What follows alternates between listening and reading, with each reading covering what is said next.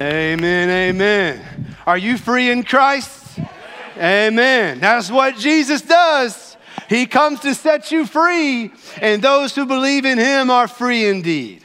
This is the beauty of the gospel. This is what God does. When you hear the good news of Jesus and what he has done, he changes everything about you. My name is Kenneth Bruce, and I'm the senior pastor here at Westwood. And if you're a visitor this morning, thank you so much for taking time to worship with us. I want to welcome those of you watching online via live stream. So glad you're engaged with us this morning. Now, I had an incredible weekend. I had the opportunity this past Thursday, Friday, and Saturday to be in Germantown, Tennessee, to have the opportunity to speak at a Disciple Now weekend at a church up there. And it was incredible. Friday night, got to see 5 teenagers come to know the Lord. And then Saturday morning, another one. And then last night, check this. This is crazy. So it's a 7 o'clock start. Okay, I got with the band. They had a 4-hour drive to lead worship this morning at their church. And I had a 4-hour drive to come here to preach this morning. And I said, hey, guys, let's try and be done around 8 if we can. And, we got a long drive ahead of us. About 8:45, the invitation is still going. 20 teenagers come to know the Lord, and 3 of them surrendered their life to the ministry. It was unbelievable. And so I didn't get in last night until about 12:30. So if this sermon doesn't make any sense, bear with me, okay? But what's so amazing is that God is a missionary God. He is in pursuit of those who are far from him. He calls them and brings them into a right relationship with himself. We see it in the baptistry as people are publicly declaring, hey, I'm a follower of Jesus. I've given my life to him, and I want the world to know he has pursued me, he has rescued me, and he has saved me. That's what God is about. He wants to see people from every tribe and tongue and people and nation come into a right relationship with him. And he has made a way through the work of his son, Jesus. And when we get to Mark chapter 5, we see Jesus crossing boundaries to bring one man to faith in himself and then send him out to the nations. Let me show you. Grab your Bible and turn with me to Mark chapter 5. I have great joy as I studied this book week by week and just seeing all the amazing things about Jesus. And in my sermon planning, there's a possibility we'll finish this book by the end of 2020. But the longer I study, the more I'm like, I don't know if I ever want to leave this. It's amazing to study the life and the ministry of Jesus and how he was continually impacting people and drawing them to himself and revealing who he is as the Son of God. Last week we saw in chapter 4 where he calmed the storm. He saved the disciples' lives, leaving them in shock and awe over his power over the storms. Now in chapter 5, we see why he went to the other side, why he crossed the railroad tracks to get over to a people who needed to be engaged with the gospel. Look with me at Mark chapter 5, beginning with verse 1. The scripture says, they came to the other side of the sea, to the region of the Gerasenes. As soon as he got out of the boat, a man with an unclean spirit came out of the tombs and met him. He lived in the tombs, and no one was able to restrain him anymore, not even with a chain, because he often had been bound with shackles and chains, but had torn the chains apart and smashed the shackles. No one was strong enough to subdue him. Night and day among the tombs and on the mountains, he was always crying out and cutting himself with stones. When he saw Jesus from a distance, he ran and knelt down before him, and he cried out with a loud voice, "What do you have to do with me, Jesus, Son of the Most High God? I beg you before God, don't torment me." For he had told him, "Come out of the man, you unclean spirit." "What is your name?" he asked him. "My name is Legion," he answered, "because we are many." And he begged him earnestly not to send them out of the region. A large herd of pigs was there feeding on the hillside. The demons begged him, "Send us to the pigs so that we may enter them." So he gave them permission, and the unclean spirits came out and entered the pigs. The herd of about 2,000 rushed down the steep bank into the sea and drowned there. The men who tended them ran off and reported it in the town and the countryside, and people went to see what had happened. They came to Jesus and saw the man who had been demon-possessed sitting there, dressed and in his right mind, and they were afraid. Those who had seen it described to them what had happened to the demon-possessed man and told about the pigs. Then they began to beg him to leave their region.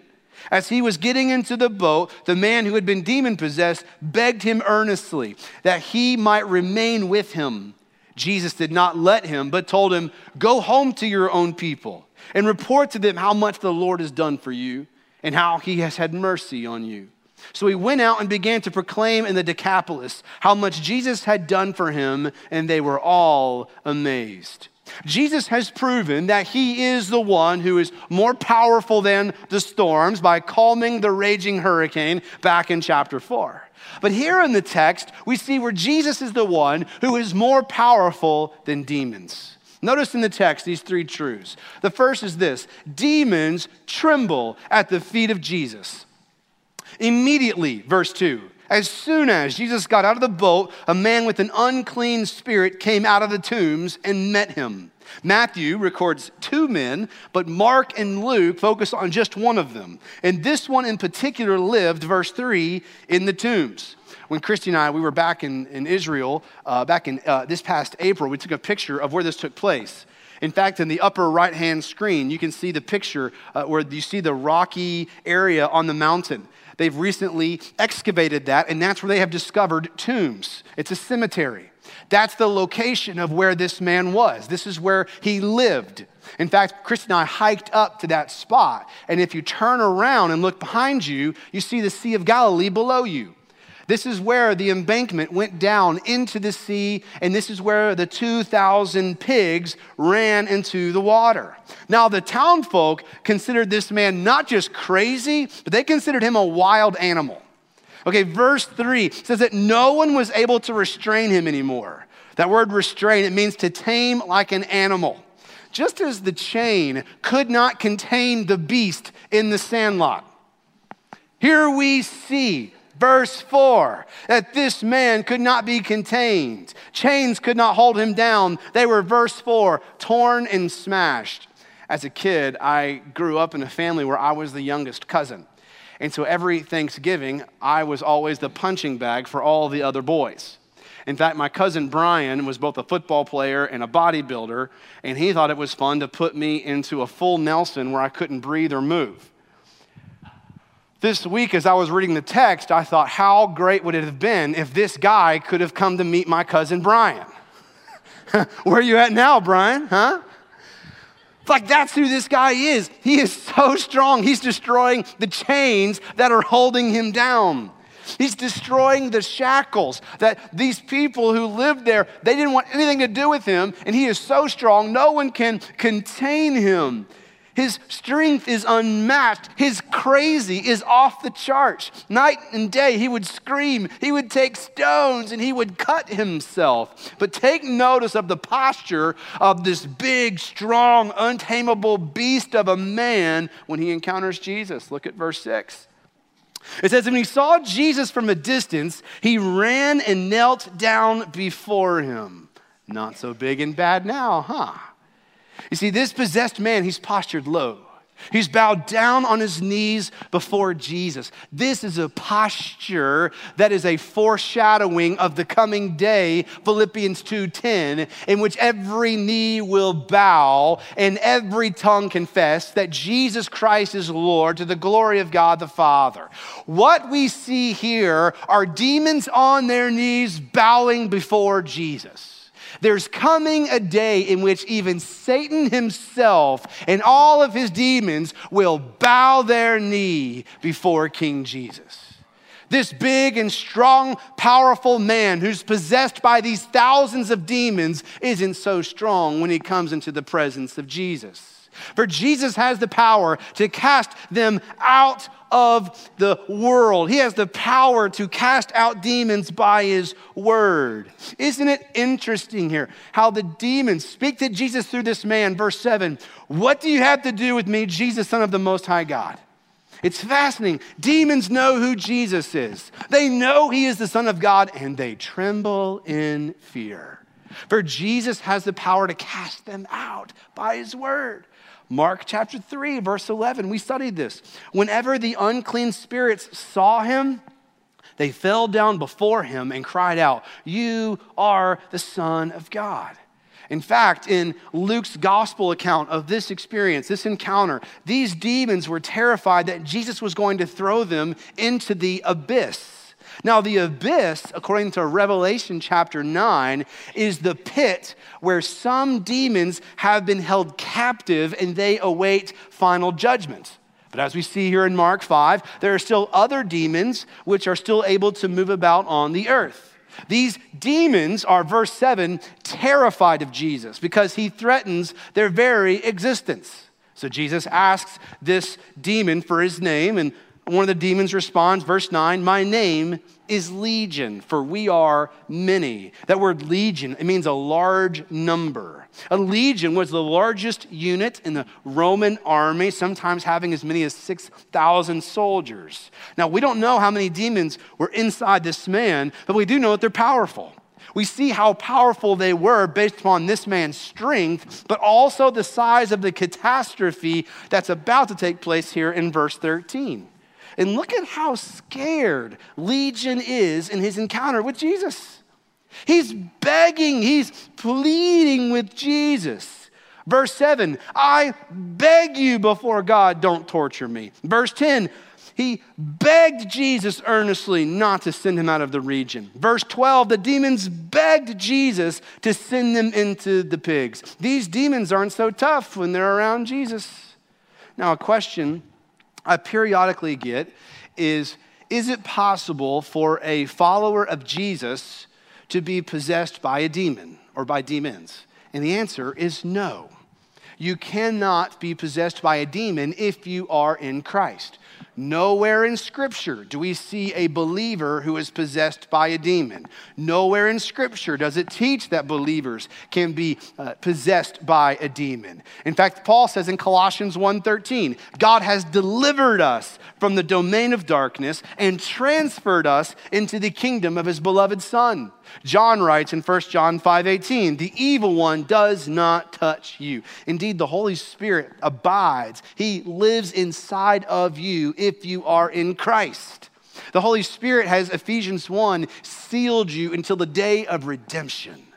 The Holy Spirit lives right here forever. Therefore, it's impossible for you to be possessed. Furthermore, as believers, we don't have to be scared, terrified, or afraid of the enemy. How is that possible? 1 John 4:4 says, greater is he who is living in you than he who is in the world. You do not need to fear or be afraid of the enemy because of who lives inside of you. Now, there is a word of caution here. While you must not fear demonic powers, you mustn't become fascinated with them either. They are still powerful. And there is an unhealthy examination of the demonic that can distract you from Jesus. And so what I want to encourage you, be fascinated, not with demons, but be fascinated with Jesus. Fix your eyes on Jesus. Well, Legion here at verse 12, he asks Jesus for permission to go and enter into the herd of pigs. It reminds me of Job chapter 1 and Job chapter 2, where Satan, he has to ask God for permission before he can even touch Job. That's what we see here. We see where verse 13, we see the story takes a shocking turn. The moment when the reader is stunned, we're shocked by what happens here because we see where Satan has to beg Jesus for permission to enter into the pigs. And then that's what happens, verse 13. The herd of about 2,000 pigs rushed down the steep bank into the sea and drowned there. Now there's speculation for why the demons went into the pigs, but the clearest explanation is it shows how powerful Legion is. This poor possessed man has suffered greatly under his control, and he is so powerful that he sends a herd of 2,000 pigs into the sea. Here is a man who has suffered. He has experienced the aftermath of the fall of Adam and Eve in Genesis 3. He was naked, which is shameful in that culture. Now, in American culture, we celebrate nakedness to our shame. But back in that day, to be naked in that culture is the ultimate shame. What did Adam and Eve experience when they realized that they were naked after they sinned? Shame. We see not only the shame of this man, but we see that he was living in a graveyard with dead human corpses as neighbors. And not only did this make him unclean to Jews, but it's a picture of his spiritual condition. He's living amongst the physically dead, but it shows that he is spiritually dead. But this is what Satan wants for all of mankind. Satan is a destroyer who brings death and destruction and seeks to prevent all people from finding life in Jesus. This man has been cutting himself with rocks. He has been chained up like a wild beast, and the chains were human means to try and fix this man, trying to fix the situation, yet they're insufficient. You see, human means can never defeat a spiritual enemy. Jesus alone can save. Jesus alone can redeem. Jesus alone gives life. Jesus alone brings rescue. Jesus alone takes away our shame, and he does so by being publicly shamed on the cross. Jesus was naked and shamed at the cross. Through his death, though, we are made alive through faith in him. Through his own humiliation and condemnation at the cross, Jesus disarmed and disgraced Satan and all of his demons. Colossians chapter 2, Paul says, "And when you were dead in trespasses and in the uncircumcision of your flesh, he made you alive with him and forgave us all our trespasses. He erased the certificate of debt with its obligations that was against us and opposed to us, and has taken it away by nailing it to the cross. He disarmed the rulers and authorities and disgraced them publicly, and he triumphed over them in him." You see, demons tremble at the feet of Jesus, for they know he is Lord and sovereign over all. Here is Legion and his thousands of demons who have possessed this one man. They have shamed this one man. He is naked. He is living amongst the dead. He is spiritually lost. Jesus shows up and everything changes. There are people in your life who look awful. They make foolish choices. You're sitting thinking, why in the world do you keep doing that? Why are you going there? There are people who seem to make such wild and crazy decisions that it's just like, what is going through your mind? But then when Jesus shows up, everything changes. Jesus is the one who has the power to bring order to the chaos. Jesus is the one who takes away our shame of nakedness and clothes us with his righteousness. Jesus is the one who takes us from physical death and he gives us physical life. Jesus is the one who takes us from spiritual death and he gives us spiritual life. This story is driving us to Jesus. And he is the one who is more powerful than Satan and all of his demons. This is such good news for us as believers. You rest in Christ. You trust in Christ. And it's amazing to see that he is not some wimpy savior. He's king. He's Lord. And when he shows up, this guy bows before him in fear. What a picture of what's coming on that great and glorious day when Jesus is going to rule and reign and Satan is going to bow before Jesus. Second truth we see here in the text is that unbelievers reject the influence of Jesus. Once the pigs have drowned, the herders, they ran to town, they spread the news of what happened. The people show up, and you can imagine the shock over what's just happened. They come over the hill, and they see the pigs bobbing like corks in the middle of the sea. There's this crazy naked maniac, but he's dressed. The man who would howl at the moon is now quiet. The man who was crazy is now sane. The man who was violent is calm. The man who couldn't be controlled by chains is now under the control of Jesus. Beloved, hear me on this. There is no one too far gone whom Jesus cannot save. Jesus is powerful to rescue the worst of sinners. And this text is pointing us to the power of Jesus to save anybody and everybody. The guy was the worst of the worst, and Jesus changes his life in an instant. You may have a parent or a child or a friend or a coworker or a teammate who just continually walks in foolishness. Like, what are you doing? Your life's a mess. You keep going back to the foolish old ways. What are you doing?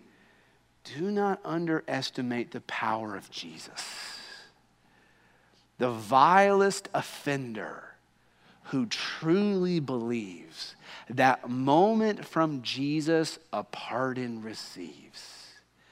The power of the gospel to change. You see, no one is too far from the reach of the saving grace of Jesus. This is a picture of what Jesus does. When you meet Jesus, he changes everything about you. You go from death to life. You go from shame to freedom, foolishness to wisdom, from darkness to light, from nakedness to being clothed in his righteousness. Now, this is a time to celebrate, but unfortunately, this community, they're not so thrilled about what's happened here. When they saw Jesus and this man in his right mind, verse 15, they're afraid. You see, these herdsmen, they give him a play-by-play of what's just happened. And so the people, verse 17, they beg Jesus to leave their region. Instead of rejoicing over this man's deliverance, they were terrified of Jesus and they wanted him to leave. You see, these people cared more about pigs than people. They cared more about swine than souls. Question, Westwood, if people start gathering in here who have a seedy history, are we going to respond in the same way?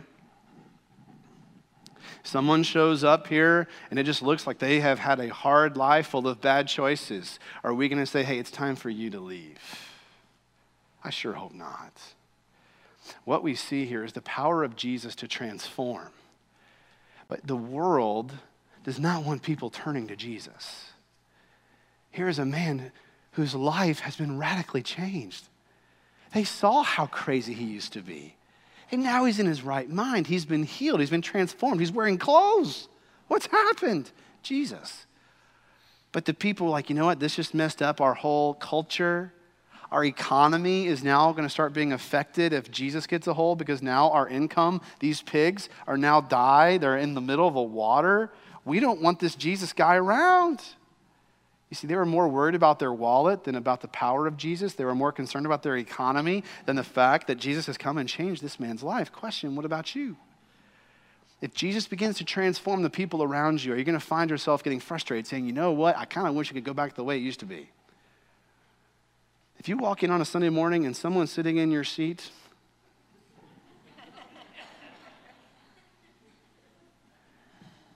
you know how to respond.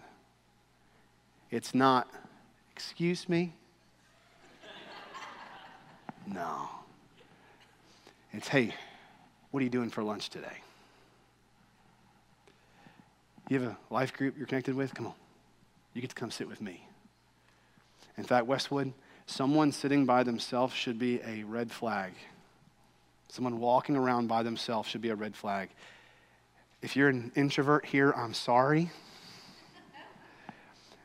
But we've got to make sure that we are intentionally engaging people, making sure every single person has the opportunity to be loved and included and a part of this, because we see these townspeople, they see this man's life radically changed and they want nothing to do with it. May that never be said of us.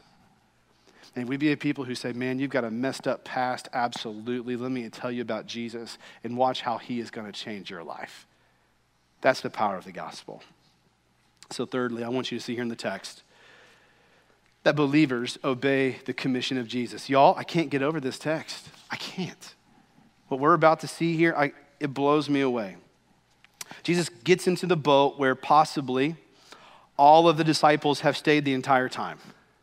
In fact, out of all of 3 gospel accounts that record this, none of them talk about the disciples getting out of the boat. Now remember, the disciples, they've gone through this storm. They're probably still have their nails dug into the boat. And Jesus has now taken them to the Gentile side? Come on, Jesus, not those people. You can't be serious. You want to go to them? I don't want to read too far into this text, but from what it seems to me, Jesus is the only one who gets out of the boat. The rest of the disciples, they're staying in the car with the windows up, locked. We're not going out there. We're not going to the other side of the track. It's amazing here. But Jesus is intentional. He's missional. He wants to see people come into a right relationship with himself. And so as Jesus is about to push off out to shore, this man begs Jesus to come with him. Now, you would think that Jesus would say, yeah, man, come on. Get in the boat. Now, you can't be one of the 12. We've already picked them, okay? But hey, you can come with me. You can follow me. In fact, before I get up to preach, you'd be a great testimony. You just stand up and just talk about what I've done in your life, and then I'll come up and preach the gospel. Man, we'll hit the road. That's not what Jesus does here. Jesus does not say, man, come with me. In fact, he does something completely opposite. What does he tell him to do? Look at verse 19. Go. Jesus sends him home to go tell his people of all that the Lord has done for him and how Jesus has had mercy on him. Look at the rapid obedience. That's what I can't get over here in the text. In fact, in the column of my Bible, I wrote that down. Rapid obedience. Jesus tells him to go, and the crazy thing happens, verse 20. He went. This man has been healed. He has been rescued. This man went to the people. And what's amazing is he went to the people who he knew their language, he knew their culture, he had relationships, he had skin in the game. And Jesus says, go back to them, and I want you to go tell them of all that I've done for you, verse 20. Now remember, this man, he's not had any training. This man has not been trained in evangelism. This man has not had any discipleship classes. This man has not been taught biblical doctrine. This man has not had a single day of Sunday school. And Jesus says, go. Beloved, if you've been in church for a while, you know far more than this man did. What I can't get over in this text is how Jesus Jesus changes this man's life, and then he commissions him. Don't feel like you have to be a Bible expert to be used by God. Don't think that you have to figure out how to learn more before you can even open your mouth and say something. Don't think that because you're not standing on a platform, if you've never been to seminary, that God can't use you. It's amazing to me, the rapid obedience of this man. Now, make no mistake, we are to mature in the faith. We are to 2 Peter 3:18, but grow in the grace and knowledge of our Lord and Savior, Jesus Christ. We're not to remain, Hebrews 6, babies in the faith, still drinking milk when we should be eating meat. We are to mature. We are to grow. In fact, I preach in such a way that I want to see you mature in the gospel. I want to see you, I pray Colossians 2 over you regularly, that you would be complete in him. That you would be maturing and growing in the gospel, but may our pursuit of maturity not neglect the commission of Jesus to go and tell what he's done in our life. That's what's so amazing here, is Jesus sends this guy out. What does he have? He has a changed life. He's got a testimony, the story of the grace of Jesus. I once was lost, but now I'm found. I once was insane, y'all, but Jesus brought me to my senses. I was possessed by thousands of demons, but Jesus is greater and Jesus is stronger. You see, your testimony is sufficient for you to go and have impact in your world for Christ. If you're in Christ, you have a story to tell. You have something to say to unbelievers. And the hero of your story is not you, by the way. The hero of your story is Jesus. You and I are the ones who bring the mess. He brings the order and the truth and the grace and his love, and he just shows how powerful he is. We talk about this great gospel where Jesus, the one who came not only to show that he's more powerful than demons, but he is also the one who's even more powerful than death. And we're going to see that next week. But he proves it ultimately through his cross, where he goes and he dies and he gives his life so that those who turn from their sin and trust in Jesus by faith, we are forgiven and redeemed. You are welcomed into a right relationship with God through faith in Jesus. This is what God offers to you in the gospel. So you've got a story to tell. You've got a testimony to declare. And it's not how great you are, it's how great Jesus is and all that he has done. You see, there's nothing too bad that you have done that keeps you from the love of Jesus. There is no sin too great, even demon possession, that the blood of Jesus can't forgive. The cross of God is him going on record to show how much he loves you, and he's made a way for you to be forgiven, and he's done it through his son Jesus. And when you do, 2 Corinthians 5:17. Therefore, if anyone is in Christ, he is a new creation. The old has passed away, and see, the new has come. Y'all, we see 2 Corinthians 5:17 right here on display in Mark 5. That's this guy's experience. His old life is dead. His new life is Christ. And we see here where Jesus sends him out. He doesn't have a vast knowledge of Scripture. But it's amazing here. If Jesus has changed your life, then you have a story to preach to the world. This man would go throughout the Decapolis. Now, what's the Decapolis there in verse 20? It's 10 Roman cities. And he would go throughout these cities and he would proclaim, I was physically chained up naked in a cemetery. I used to be spiritually chained by demons. I used to mutilate my body with rocks. I used to be the outcast of society. I used to be out of my ever-loving mind, but then I met Jesus. Jesus clothed me in his love. Jesus set me free from sin and death. I once was lost, but now I'm found. I once was blind, but now I see.